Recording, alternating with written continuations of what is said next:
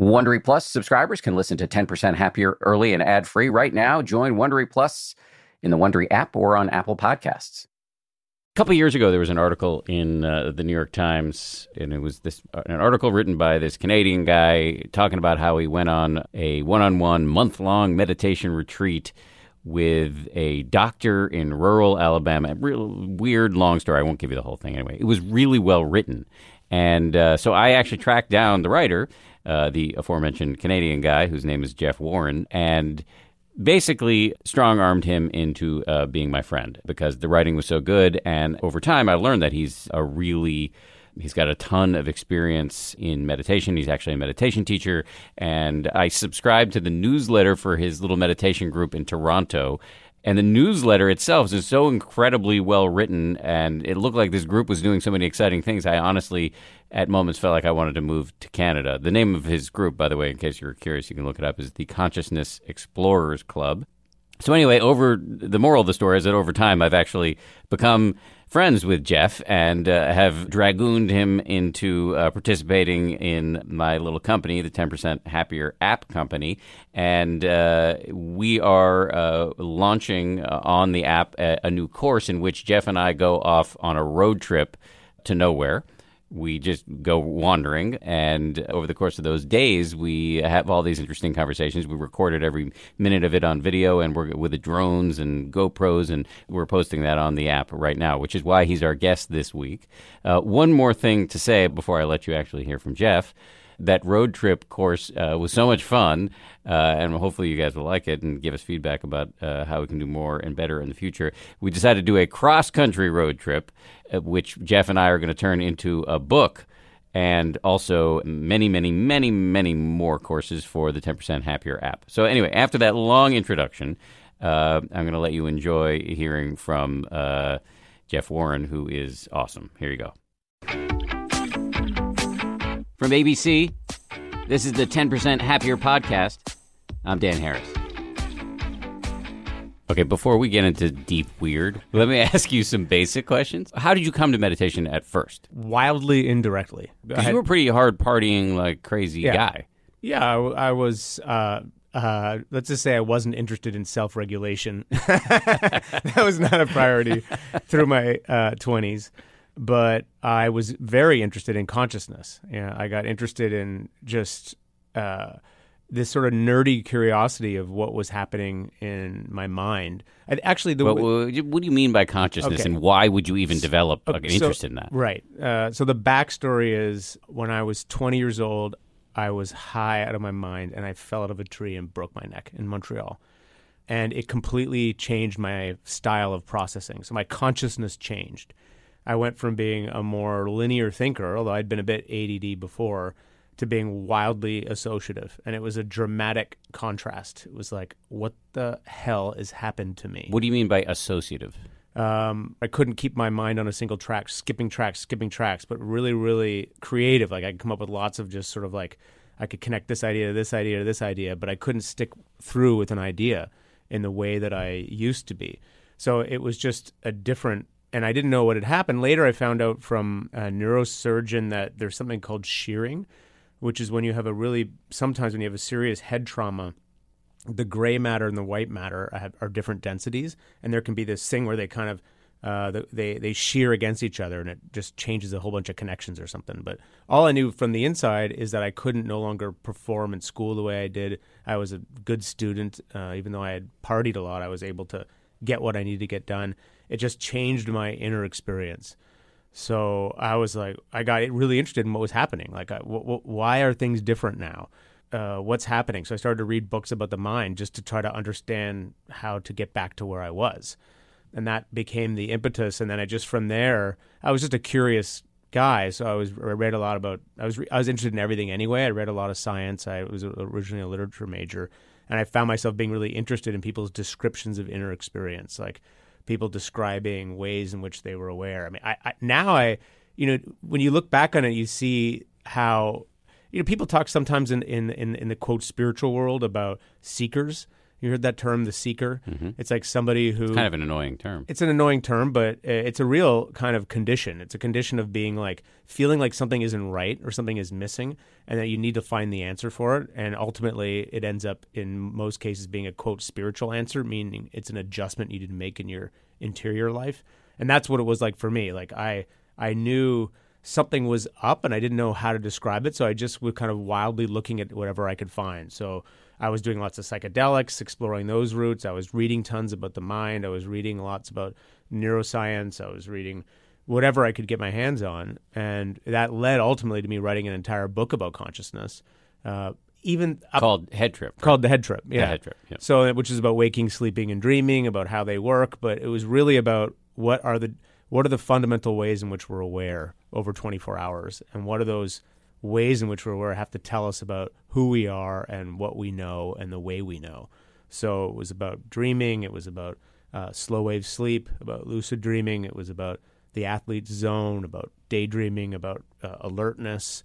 And it had a chapter because I felt like, okay, here I am writing about consciousness. I got to, at least gesture to these guys, the Buddhists, whoever they are.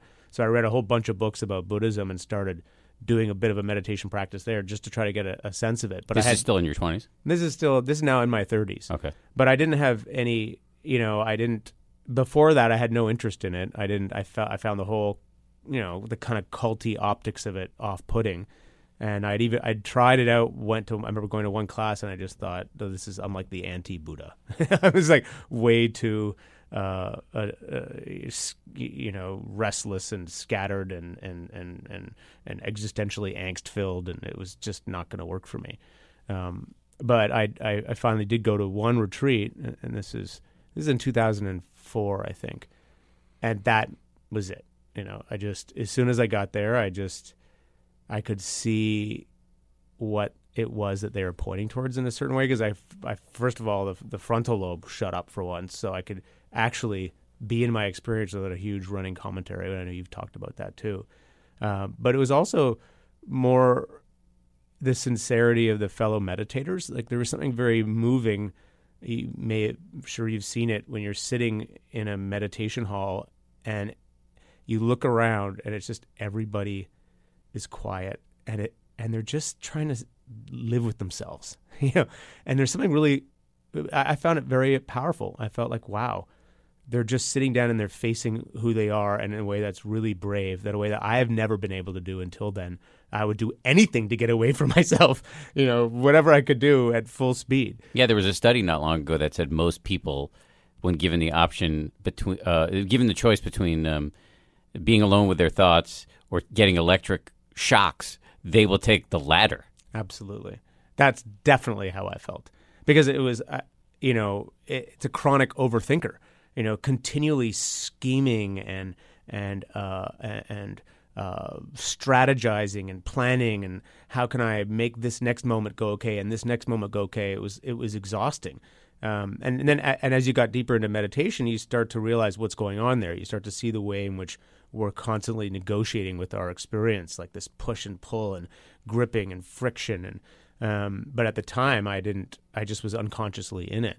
So at that very first meditation retreat, just to have it kind of cool out for a bit it's a revelation. It's, oh my God, there's another way of being, and that kind of got me on the road of practice. But even then, I was very, I was allergic to the more woo-woo type claims. I looked at it in a very spare, sort of secular way.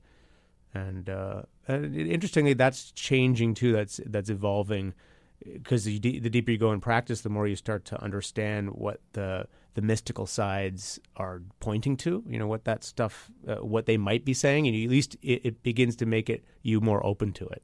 I'll put it that way. Just out of curiosity, who was leading this retreat you went on? They were called the Friends of the Western Buddhist Order, and they were like one of these Western Buddhist spin-offs. And this is in Scotland, so it was in this, what are they called, fjords? I don't know, it was just one of these long lake things with Scottish mountains, highlands, and everything was covered in moss. And this monk named Srimathrama, or pardon me, I can't I could never pronounce his name then. He had these long orange robes, and they were trailing. They would trail behind him as he walked. They were covered in dirt, and but he was a lovely guy. And yeah, I think they were formed in the 50s or 60s. I mean, the history of how the West has been influenced by Buddhism and vice versa is fascinating. And this was one of those iterations, and early before all this current love of all things mindfulness, there was an earlier love affair with Buddhism that happened in the West, and it was a product of that. So you did this first retreat, and then you've gone pretty deep into teaching and all this stuff. So did that start right away, or what happened? No, it didn't start right away. So I went to that retreat, and then I just kept going. In the first couple of years, it was like, okay, I felt like I had to do something to address my wild, out of control ADD and angst. And my book came out, and I thought that would solve all problems in my life, that it would be wildly popular and heralded as a great work about consciousness, but it kind of came out and disappeared. And I realized I was sitting there in my life, and I hadn't solved any of the problems that I wanted to solve. And the only thing I knew how to do at this point that I felt like might be helpful was to continue meditating. So I started going to whatever retreats I could. I went to IMS retreats at Spirit Rock in the States. I would go to local weekend sits in Ontario. I'm from Toronto. I would go wherever, and I would just get. And I found when I came back, I would feel calmer, I would feel more present, but then very quickly the anxiety would start up again, and I would go again. And I wasn't just doing meditation at the time. I also, around that time, finally started seeing a psychotherapist, thinking, okay, I'll take whatever help I can get just to help me get more grounded and sane. But I wasn't really happy with any of the teachings that I got, I guess you could say. I appreciated the effects of the meditation, but every time it came to describing what was happening, I found it was like everyone was speaking, they were speaking Pali or Sanskrit, in the sense that it was all this terminology and vocabulary that was reflective of a certain era and a certain time with a certain set of assumptions around how it operated that was coherent and brilliant. There's no question. But I didn't know how to translate it to my experience. And I found that even in the big teachers of Western Dharma, they still used all the Buddhist jargon. And I didn't know, what did impermanence actually mean as an experience? What was no self as an experience? What is equanimity as an experience? Like, how do those things translate to what was happening in moment to moment for me? And I didn't find the answers that were forthcoming that satisfying. It wasn't until I met Shinzen Young, who kind of became my teacher, that he's this super geek, but because he's super geeky and super rigorous, he was able to describe the dynamics of consciousness in a way that I understood. Let me just jump in and tell people who Shinzen Young. Shinzen Young is a American guy, grew up in L.A., but very early on learned Japanese and then went and studied Buddhism in Japan, and now lives in the U.S. and teaches people all over the place. He is, by his own description, a super geek. I think he's in his 60s now, but really, really smart, really, really interesting guy. You actually are the one who got me into him. He's got a new book called The Science of Enlightenment, and we recently interviewed him for the podcast. I don't know if it will have posted by the time this interview posts. Anyway, back to you. So you meet Shinzen, and what happens? So I meet Shinzen. Actually, what happened first is I listened. He had an audio series called The Science of Enlightenment, and it was like, oh my God, finally. It was like someone finally explained. I mean, when I say explained it, I mean explain the whole parameter of what a practice is. So in the kind of secular world of mindfulness, there's lots of wonderful explainers of kind of introductory meditation, basic orientations to what to do and what's happening. But there's sort of behind it, there's this whole all these other dimensions to practice, the so-called deep end, like the claims around how it changes and transforms you in a more permanent way. All that stuff is there in Buddhism, and it's kind of glossed over in the secular take on mindfulness, mostly because people don't know what to make of it or how to talk about it in a way that's not going to cause a whole bunch of reaction. And what I found about Shinzen that was so refreshing is he was interested in talking about everything. And he could describe how you could go from being a beginner meditator to this different place, this deeper place, whatever you want to call it, or a more fundamental place. And he described the dynamics of the qualities of attention, how they contribute to that. And it was through those descriptions I was able to start to come to understand what was going on in my experience, but also begin to create a model in my own head for what was happening. And that, by the way, is super important. It's like you're constantly having an interplay and practice between your understanding of what's happening and your actual experience. And your experience deepens, and then you update your conceptual model. And then your experience deepens and you update your conceptual model. But sometimes you have an amazing talk with somebody, you update your conceptual model, and that allows you to see something more deep in your experience. So there's a two-way relationship there. Right. And he finally gave me a framework or a model that I could then begin from. And since then, I brought in my own interest in consciousness and my own understanding from talking to other people in other fields to build on my understanding. But some of the stuff you just talked about, while really interesting, could be a little theoretical to folks, especially people who are new to meditation or who are not meditating at all. So in very practical terms, what did he say that made your meditation practice better? Well, the first thing he said is mindfulness isn't is too general. That actually mindfulness is built up of specific attentional skills, and the ones that he talks about are concentration, clarity, and equanimity. And each of these qualities of attention, these sort of like, you can think of them as sort of attentional muscle groups. They can be identified, and you can actually begin to notice when each of those qualities is activated in your experience. And so as soon as you do that, now you have a feedback. So now you know when you're actually getting, quote, more mindful. It's not some general abstract injunction to pay better attention to your cereal or to the traffic or to whatever. It's to know what it's like to be concentrated. It's to know what it's like to be clear. It's to know what it's like to be equanimous or to not struggle with your experience. Those things became tangible tastes in my experience. And as that happened, it literally accelerated my development as a meditator, because now I could see when I was actually being mindful. In order to be mindful, you have to be all three of those?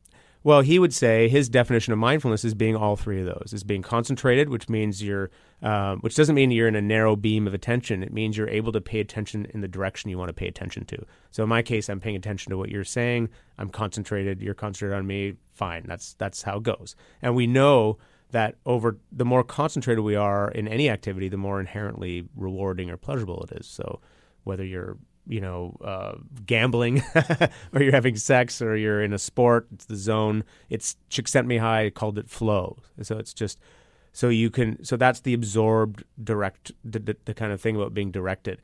Now you have clarity, which is really interesting. It's about noticing the texture of your experience. So that sounds at first glance sort of weird. When you're hanging out in everyday life, you're just going along. There's your thoughts. There's feelings in your body. There's sounds around you. As you begin to pay more attention to it, you can begin to notice more texture in the sounds. The thinking process you can begin to parse apart into images and talk. And then below that, you can start to notice all these very subtle body sensations that are constantly motivating you to react in this way and react in this way, and little tiny subtle emotional expressions. And so the longer you look at your own experience, the more elaborated that it gets, so that the resolution increases. So that's the sanity side of mindfulness, where you begin to understand how you're being driven in all these ridiculous ways by these sensations. So that's a clarity piece. And then the equanimity piece is around not actually fighting with your experience. So it's kind of a hard one to explain. That was the one that really opened everything up for me. I realized that until that moment, there was a constant kind of inner struggle of I like this, I don't like this, I like this, I don't like this, I like this person, I don't like this. This moment I'm not into it. I need to do something else. I need to move over here. I need to move over there. This like little restless like, and I started to notice that, and then. To be equanimous is to let yourself have that feeling and all the other stuff that's there. And as you open to it, it just can empty out. And then it's just not there. It's not there as that motivator. And what are you left with? You're left with feeling more spacious and more peaceful. So it was like, understanding his descriptions of those, but then also he described for me what I still think of as the fundamental dynamic of practice in terms of how it works. And it's a very religious-sounding word, although there's an analog, there's a corollary in I think Western ways of thinking about it, and and the word is purification. And so in the religious traditions and contemplative traditions, it's associated in Christianity with these mortifications of the flesh and all this kind of stuff. I think a much more real way to say it is just to say it's like working through your shit, basically. That the more you pay attention to what's going on in your experience, the more you open to it, the more those patterns can actually kind of get worked through and empty out, so they're not motivating you in the same way. So they would call it catharsis within a depth psychology, tradition, a way of working. So you start to understand how purification works, like how the more equanimous you are with your experience, the more you're able to empty out these neurotic patterns to come to a place of comparative spaciousness and sanity, and that's still where I've spent the past 10 years thinking intensely about and trying to understand how purification works, what it looks like, how to rebrand it, because it sounds frankly creepy, but just working through your shit, what that actually means, what it looks like, and what kind of places does it bring people to? What's a realistic goal if you're taking this practice? Are you what does mental health look like? These are huge general questions, and how do Buddhist practices get you there in a way that's different than practices from other contemplative traditions versus Western practices of like humanistic practices, philosophical practices, art practices. It's not like the West has a monopoly on human fulfillment. There's all kinds of ways to work with our inheritance, and so there's Eastern ways and Western ways, and so that became my interest, is like trying to map all these out. Like, okay, how do they work? Where are there shared dynamics here? Where is there something that's unique to that tradition or that technique? Is that like the roots of your next book, which seems like it may get published in the year 2035, as I've been following the progress of it. But you've been working on a book about enlightenment since before I knew you, which is a couple of years ago. Yeah. And so are you describing kind of the germs of this book that you've been working on forever, and that seems to be kind of not yet finished? And probably it may never be finished. Well, no, that book is about the progress of insight, which is it's a Buddhist way of working. It's an old school Theravada Buddhist way of working, where it's basically mindfulness, where you pay attention to your experience for long enough, for intense enough durations, you start to see that experience in a new light. They talk about the three characteristics. You start to notice that it's constantly changing. Literally moment to moment, the pixels of your experience are vibrating in and out of existence. You start to notice how there's a kind of a weird tension in the experience. So I'm just going to stop you on the pixel thing for a second, because I think people that's going to sound weird to people. Yeah. But really, what the Buddhists are talking about in meditation is if you actually get focused enough on your life, on your experience right now, you'll see how impermanent everything's flying. Everything's flying by really quickly. I've got a pain in my knee. I'm thinking about cheese. I'm feeling cool, breeze on my face. It's just bang, bang, bang, bang, bang. And then you start, if you really get concentrated, you will see that it pixelates. Yeah. It's like breaking a movie down to its 24 frames per second. And so this is an experience that is available to anybody. It is not. You just have to probably sit on retreat for a while and be concentrated just on what's happening in your experience right now. But anyway, that is the sort of first step, I believe, or one of the first steps in what's described as the progress of insight. Right. So the progress of insight is basically it's a way of describing the developmental arc of a mindfulness practice taken to a very done in a very serious way over many consecutive days. And so there's a set of insights that emerge from that, among them the insight into impermanence, which you just described. And I would just add to that, it's not just that you see that the content of your experience is constantly changing. The form of your experience is constantly changing, meaning it's just like if you're far away and you're looking at a TV screen, it just seems like there's the images and there's the content, the images are changing. But then you go right up to the screen, you see that all of the images are made up of red dots, blue dots, green dots, like white dots, all these little tiny dots that are coming in and out. It's the same with our experience. It's just built by the brain. It's assembled from all this material and put together into like a model. And so you see that the whole model of reality, of experience that you're inside, is basically it's constructed. That's not saying there's not a real world out there. It's just saying that you notice the constructedness of it. And noticing that is actually quite liberating because you can begin to live from the place that knows that that's just a construction.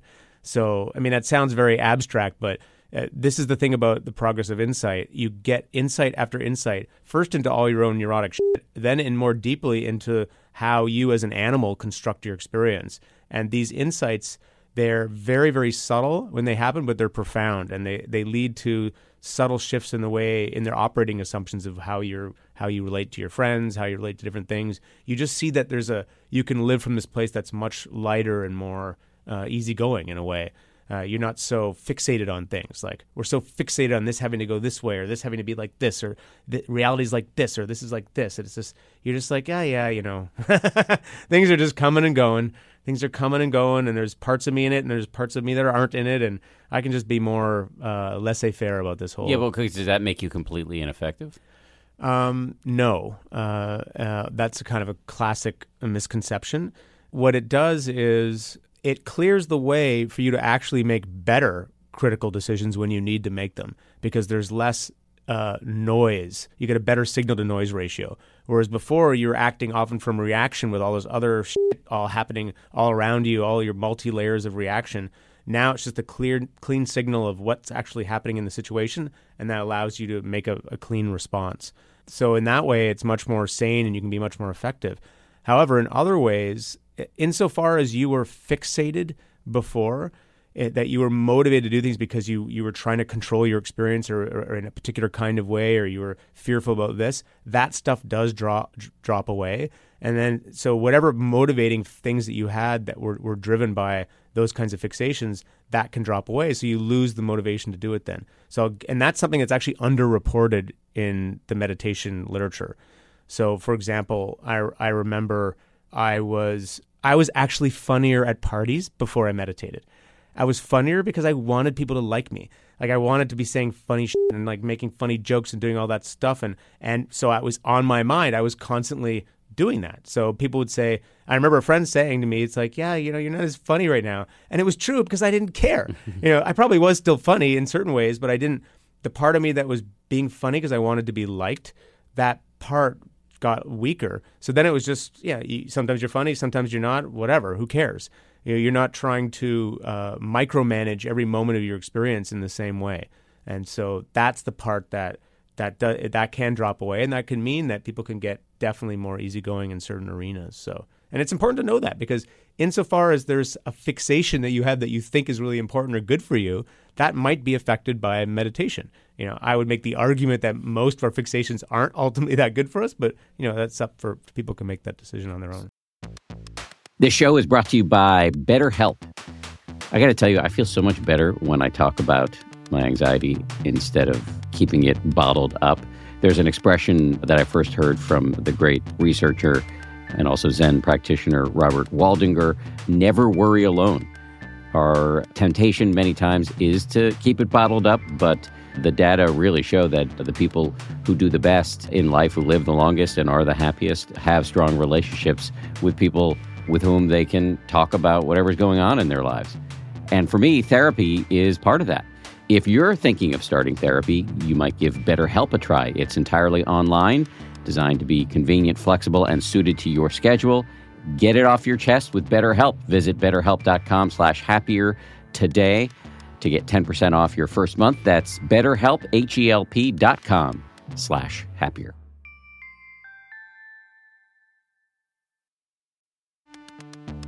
You can count on T-Mobile to help keep you connected. After investing billions to light up their network from big cities to small towns, T-Mobile is America's largest 5G network.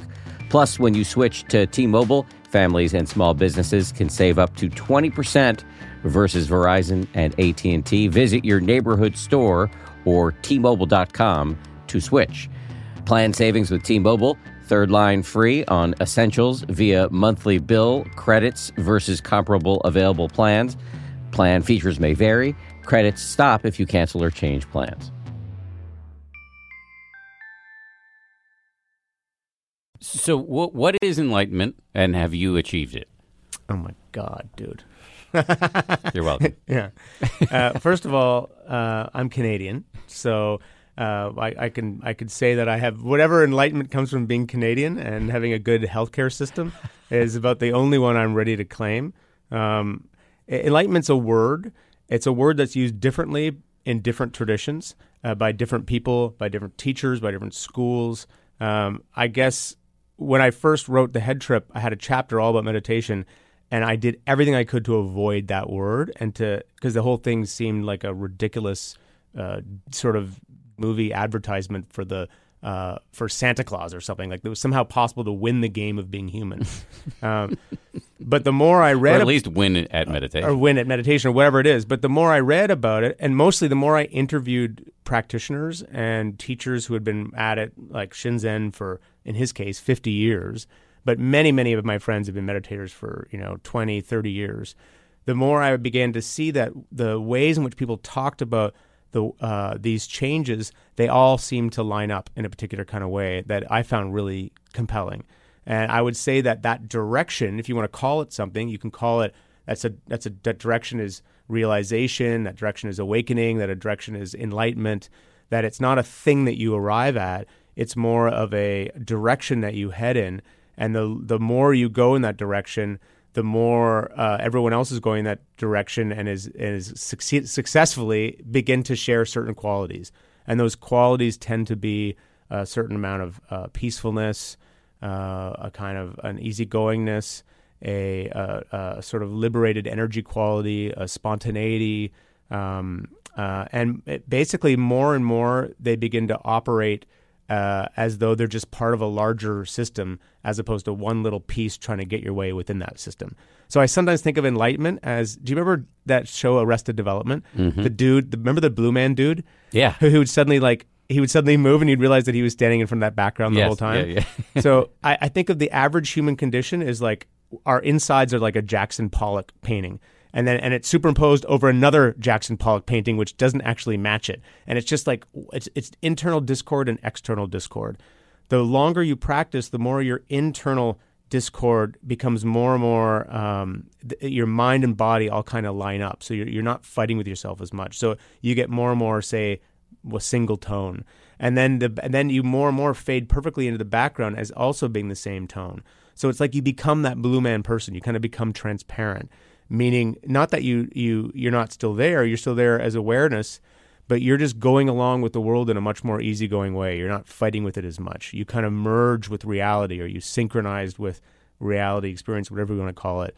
That's my working model of what's happening when people say that word awakening. And I know almost every meditator I know who's been at it for 10 years is moving along that continuum in a sense that they're getting more that way. When do you arrive at some final place? Is there some final place you can arrive at? Different people have different opinions about it. Everyone I've ever met who, even someone like Shinzen who's been meditating for 50 years, he's wildly neurotic still. There's all kinds of ways in which he might still act like a dick. I don't think, maybe there's some guy in some mountain in India who's perfectly enlightened. It's possible. I don't know enough about it. But it seems to me that it's more like lots of people just struggling to be better humans and finding their way into more fulfillment and less suffering. And we really should just get rid of that word because it makes it seem way more grandiose as opposed to just say, hey, there's a continuum of practice that we can get into that is going to make our lives better. But there are landmarks along the way. There are big experiences allegedly that you can have. This progress of insight that you were describing before has these very key moments of nirvana, right? That's a pretty big word. Basically, in the Buddhist conception, and this school of Buddhism, the conception is that it's like a cessation moment. The lights go out, and your mind is fundamentally altered henceforth. Do you think that is true? And have you tasted any of that? Of course, yeah, that happens. Of course, well, many times on retreat, I've had experiences of of things all disappearing, of things arising in. The rising and passing stuff, which happens early, these deep states of equanimity, and then you're in a deep state of equanimity, and there's meaning like you're absolutely present with everything that's happening, and then there's a sudden shift. I've never noticed the dropping out for myself, but there's lots of people who will tell you that it doesn't mean it's not. It doesn't mean it's not happening. It's like You could be dropping out in all these different ways and coming back up. The way you know is that afterwards there's often a surge of energy or a surge of equanimity that'll last for a few months or a few weeks. And when you're getting into the world of comparative experience, how do you know what is this an awakening? Is this not an awakening? Or is this just a peak experience? I don't know. And So you may have entered nirvana and you just don't know. Maybe I entered and didn't know. It's like everyone I know who's had deep cessation experiences ends up going back to the self. Always comes back, as Shinzen would say. But there's something really important to explain here, which is that these are artifacts of a particular way of working. You are working to boost the sensory resolution of your experience. When you boost the sensory resolution of your experience so you can see things extremely clearly, for a certain kind of temperament, they can see so clearly because they're so concentrated and they're so clear that they can just flicker out.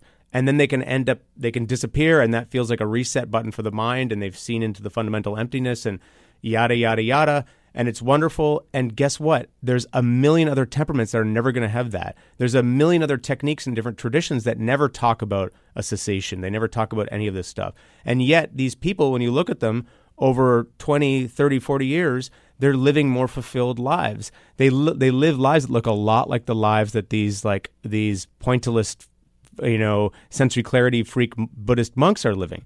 So I don't think there's anything special about the Buddhist path of insight that's any more special than any other tradition's path of coming more into the world. So the more you get hung up on the special effects of this one path, the more you're just you're just losing the plot of what's really actually important. Someone does need to write a book to kind of clarify some of this because there's so much confusion and misconception around it. And even I'm still confused about it. I'm just trying to figure it out, What I can say is I'm less of a dick in my life. So whatever that means. So well played. Okay, we've gotten pretty weird, which is one of your great gifts. But you also, just to give you credit, you really are great at just getting under the hood with anybody, including me, and talking about meditation practice at a beginner level, intermediate, et cetera, et cetera. So one of the things that you and I did recently that I would love to just get you to talk about was there's this new course that's posted on the 10% Happier app where just by way of background, I'll step back for a second. On the app for a long time, basically since we started, which wasn't actually that long ago, about a year ago, all of our courses have been pretty static. It's like me sitting talking to a meditation teacher like Joseph or Sharon or whatever, and then we chop it up and we give you like a couple minutes of me talking to this person and then on video, and then we go right into a guided meditation. I was getting really bored and frustrated with that, and our mutual friend, Eddie Boyce, who's been doing some freelance video production for 10% Happier, said, hey, why don't we get out of the studio and he mentioned that for years meditators have been doing this thing called wandering retreats where they just go off with no itinerary. And I was like, oh, I know the perfect guy for that. Let's get Jeff. And as it turns out, Jeff and you and Eddie are close friends from a long, long time ago. So we went off and did this. Well, you tell the rest of the story. Well, yeah. So you had this idea that we were going to do a wandering retreat, and that meant that we actually weren't going to have any itinerary whatsoever. We were just going to meet and spontaneously decide what to do. So you came to New York City. So we came to New York City, and you had the cameras out, and we sat there with the cameras on, going, "Hey, let's spontaneously decide what to do." And it was hilarious and awkward, and we decided to go camping. We got in our car. Which I hate. Which you hate. And we got in the car. We drove sort of aimlessly around until we found a campground that we liked. And the car's loaded up with GoPro cameras. We had a drone. We had everything. We had Ed brought he was kitted out. We had all the tech goodies. And then we just basically wandered around for 2 days and just took every opportunity. Depending on what was happening, we would just decide to spontaneously do a practice, this kind of a meditation practice, or this kind of a meditation practice. I mean, what you realize when life affords you infinite possibilities to pay more attention to what's actually happening, not just around you, but what's inside you. And so that was, I think, kind of the theme, was to be just spontaneous and responsive and just see where it took us. And it ended up being a really fun couple of days. It was. I hate camping, but I love you. So it was we had a great time. The whole crew we were with was super cool. The CEO of our app company was there, and Eddie Boyce, who I love, and Dennis and what was the cameraman? Dennis was the audio guy, and then the camera guy, who I'm so mad that I'm forgetting his name. He was great. It was a whole fun crew. And you know what I realized doing it, as much as I really don't like being uncomfortable, and I do like staying in nice hotels. You know, it reminded me of that story. There's this story where the Buddha's attendant is this guy named Ananda. Ananda comes back to the Buddha after a particularly invigorating conversation and says, like, Buddha, or whatever he called him, you know, it's like it's talking to somebody about the Dharma or meditation or being alive is it's like half the path. It's half the work. And the Buddha's like, no, you're wrong. It's actually the whole thing. And that was the feeling that I got after hanging out with you guys, and particularly you, for all that period of time. Like, and as much time and energy as I spend advancing my practice, like spending 2 days in really deep and fun conversation about it is, you can take a quantum leap in that way. Well, that's what I said earlier about how your intellectual model of what's going on is in constant dialectic with your changing experience. And that actually, that's why it's useful to read books about Buddhism, books about practice. Like it'll refresh your understanding in a way that allows you to see a new thing in your experience, and then you can go deeper into your experience, and then it takes you somewhere where that is beyond what your model had in mind. So then you got to update the model, and then you go. So it's like there's a constant back and forth. And some practitioners will tell you, it's all about discarding the concepts. You have to just go straight totally into experience. But you can't discard the concepts. You're a human being. We have a concept all the time of what's happening around us that we actually need. So I think in my mind, my favorite teachers are ones who teach me to go deeper in my experience, but have thought enough about the model of what's going on that every time I'm in discussion with them, it's enriching my own sense of what's possible. And so hopefully that and apparently that comes out for you. Yeah. I mean, for me, it's even sort of even less high-minded than that in some ways. And this is where I think for somebody who's listening, it's not that you need to go spend 2 days with some great teacher in order to derive the benefits that I'm describing. What I'm saying is that if you're really into meditation, or even mildly into meditation, it helps to hang out with other people who are into it, and or teachers, because this stuff runs against the grain of our of habits that of mind that have evolved over millennia, right? Yeah. To pay attention to what's happening right now, to not be a jerk, to not reflexively pursue the pleasant and push away the unpleasant. These are really fascinating and healthy but counterintuitive things. And being around other people who are engaged in the same pursuit can normalize it for you and strengthen your resolve to continue. Whereas doing it on your own, stuck in your bedroom day after day, can feel isolating. You can get into like whole cul-de-sacs of doubt about whether you're doing it right, whether it's worth doing it all. So anyway, that's what I hope people take away from, or one of the lessons I think hope people take away from it. And I just want to say that people, you if you're listening to this, you can check out this course, which is my favorite course we've done, for parts of it for free, right on the app, which is available in the App Store, or if you don't have, a lot of people are a little bummed at us because as of right now, we don't have an Android app. We only have an Apple app. But if you don't have Apple device, you can see it on 10percenthappier.com.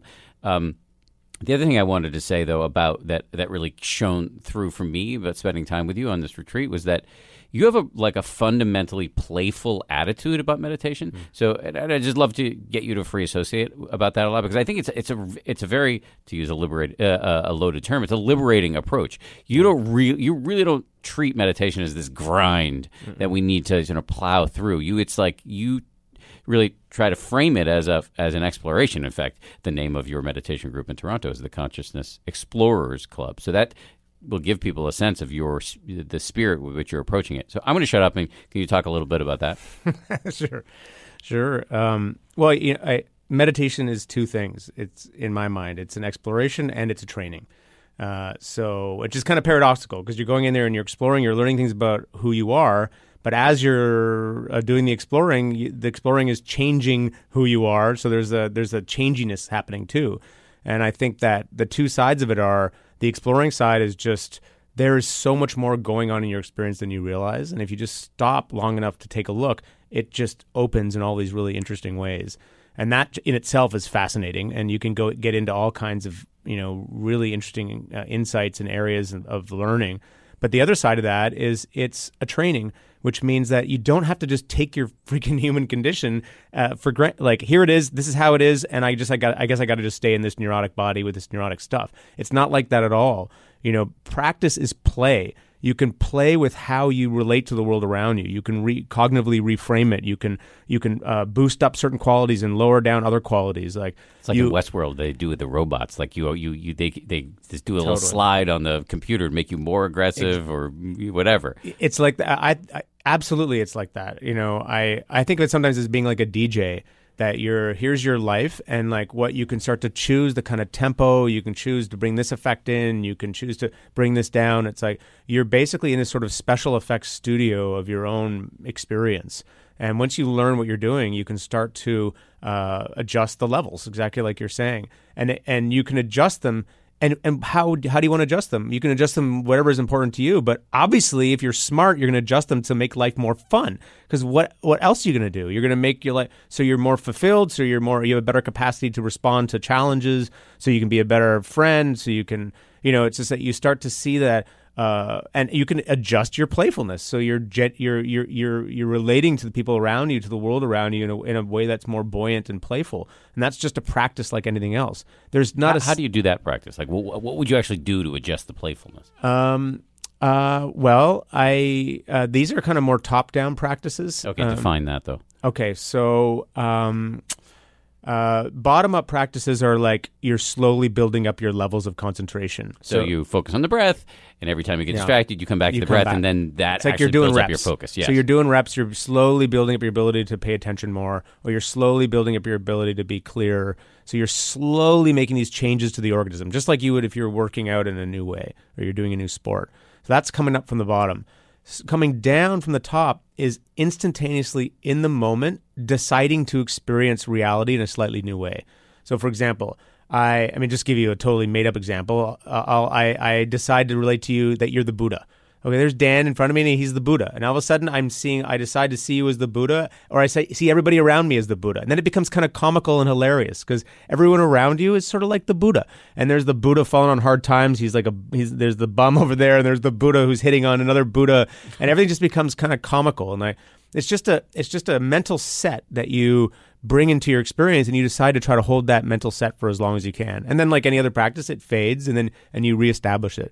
So this is a very more of a Hindu way of working. Like you hear these kinds of practices a lot in Hinduism, but you can do things like, for example, you change the mental set to experience like life as fundamentally friendly. So reality is friendly, and if reality likes you, it cares about you, and you just practice what it would be like to feel that. And at first it's like you're faking it. It seems like, oh, that's weird, but you just keep trying to do it, and the more you do it, the more it starts to actually feel that way. I mean, we are already walking around in our own set of prejudices about how we think reality works. We're already in one. I mean, people think that they're, quote, neutral. They imagine that that they're actually totally balanced and neutral, but they've already inherited a set of assumptions from the culture, from their upbringing about how to relate to the world around them. So because that's true, you can change it. You can choose to make some new ones. So, for me, most of those are kind of like, they tend to be kind of top-down things. I'll just play for something for half a day. And the more you do it, the more they kind of stick. So if that makes sense. I mean, I know this is weird. We always end up in these weird, like we don't have to go into these weird conversations. We can talk about the breath. We can talk about something very ordinary, but you bring out the weird in me because you want to hear it. Yeah. I don't know how hard I have to work to bring out the weird in you. It's pretty much right there. Yeah. But speaking of weird and playful, so now we were inspired by this road trip thing that you and I did, which was kind of a flyer. We were just testing out to see if it worked. To go like big. So we did 2 days of camping. Now we're doing 12 days of a cross country road trip. We're planning it out right now. We're leaving soon to go from New York to LA with like a bunch of stops in the middle, and then we're going to write a book about it, which is going to be kind of what we want to be the best how to meditate book for beginners and even for people who are already doing it ever. And it's going to be short, like you can fit in your pocket. And the goal is we're going to go across the country and try to figure out like what is stopping people from meditating. Like a lot of people know they should do it, but what but don't do it, like my wife, for example. So who's going to be she's going to be the first person we talk to on the road trip. We're going to go have breakfast with her and my son, who's 2 and definitely doesn't meditate. What is stopping people from meditating? And also, like, what is it that's kind of, if they're meditating, what's, keeping them from going deeper, doing more, upping their game? So we're going to go out there and, like, you're my, I'm not a teacher, so you're like the meditation MacGyver, as I call you, and we're going to, like, unleash you on folks and do a little plumbing. So do you have any, like, thoughts about what we should do or how it's going to go, et cetera, et cetera? Just hoping that we don't cause any brain injuries. We'll stay clear away from, we'll steer clear of some of the weird stuff for sure. No. Well, at least in the conversations between me and you, we'll go pretty weird. Yeah. No, I'm just open to whatever happens. I mean, I work with all different kinds of people, and I like people. I like trying to figure out, what makes them tick.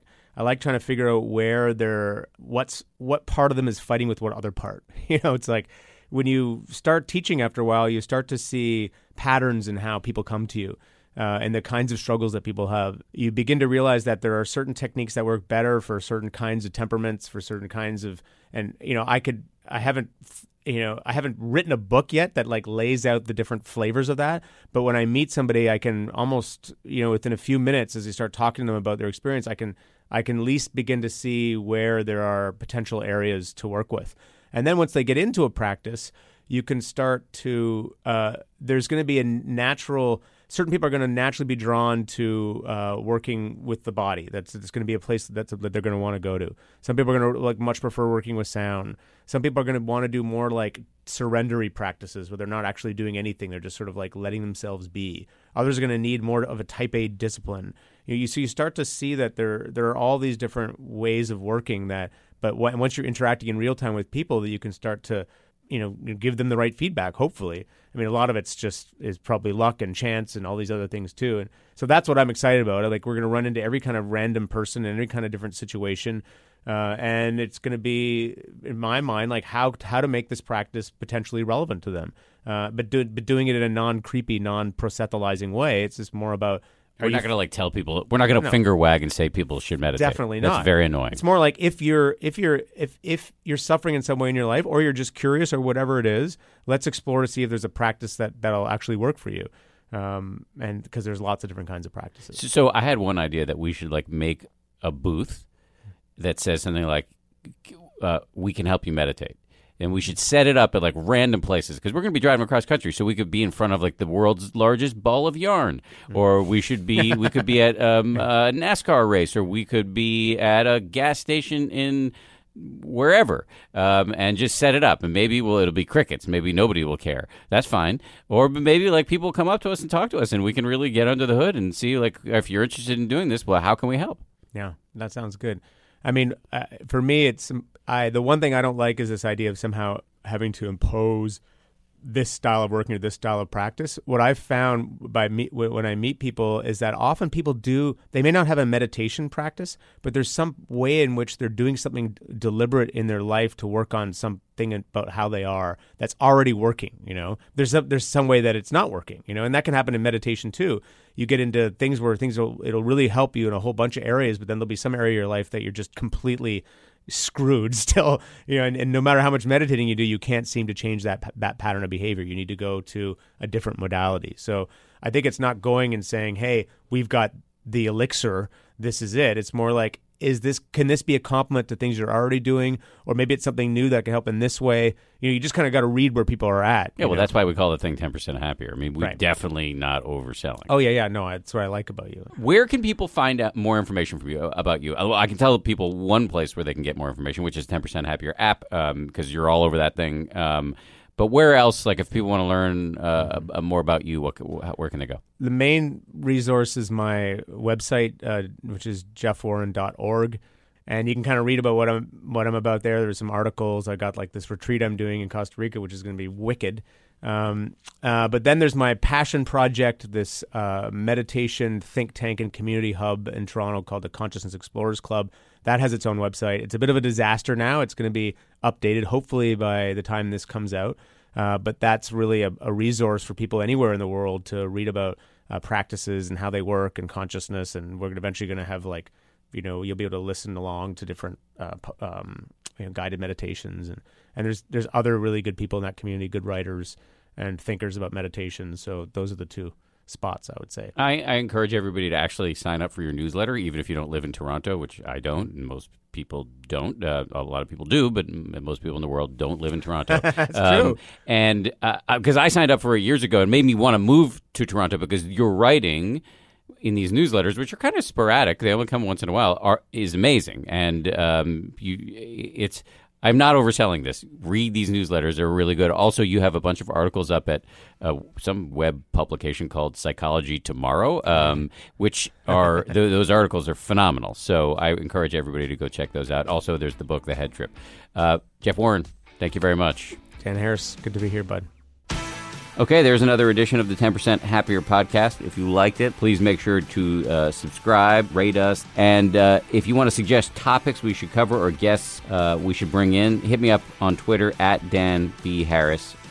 I also want to thank heartily the people who produce this podcast and really do pretty much all the work. Lauren Efron, Josh Cohan, Sarah Amos, Andrew Kalb, Steve Jones, and the head of ABC News Digital, Dan Silver. I'll talk to you next Wednesday. If you like 10% Happier, and I hope you do, you can listen early and ad-free right now by joining Wondery Plus in the Wondery app or on Apple Podcasts. Prime members can listen ad-free on Amazon Music. Before you go, tell us about yourself by filling out a short survey at Wondery.com/survey. Once upon a beat. Remember those stories and fables that would capture your imagination and you couldn't wait to see how they would unfold? And now, when you read them as an adult, you think, some of these old tales could use a fresh spin. We have a perfect podcast to bring you the stories you remember, remix, and reimagine for the kids in your life today. Join me, DJ Few, and my trusty turntable, Baby Scratch, as we spin up new tales in the New Kids and Family podcast, Once Upon a Beat. Wondery and Tinkercast are bringing you a jam-packed, music-filled weekly party where hip-hop and fables meet. It's Once Upon a Beat. Follow Once Upon a Beat on the Wondery app or wherever you get your podcasts. You can listen to Once Upon a Beat early and ad-free right now by joining Wondery Plus in the Wondery app or Wondery Kids Plus in Apple Podcasts. Once Upon a Beat. I'm Shimol Yai, and I have a new podcast called The Competition. Every year, 50 high school senior girls compete in a massive scholarship competition. I wouldn't say I have an ego problem, but I'm extremely competitive. All of the competitors are used to being the best and the brightest, and they're all vying for a huge cash prize. This will probably be the most intense thing you've ever gone through in your life. I remember that feeling because I was one of them. I lost. But now, I'm coming back as a judge and also a kind of teen girl anthropologist. Because if you want to understand what it's like to be a young woman in America today, the competition's not a bad place to start. Hopefully, no one will die on stage tonight. From Pineapple Street Studios and Wondery, this is The Competition. Follow The Competition on the Wondery app or wherever you get your podcasts. You can listen to The Competition early and ad-free right now by joining Wondery Plus.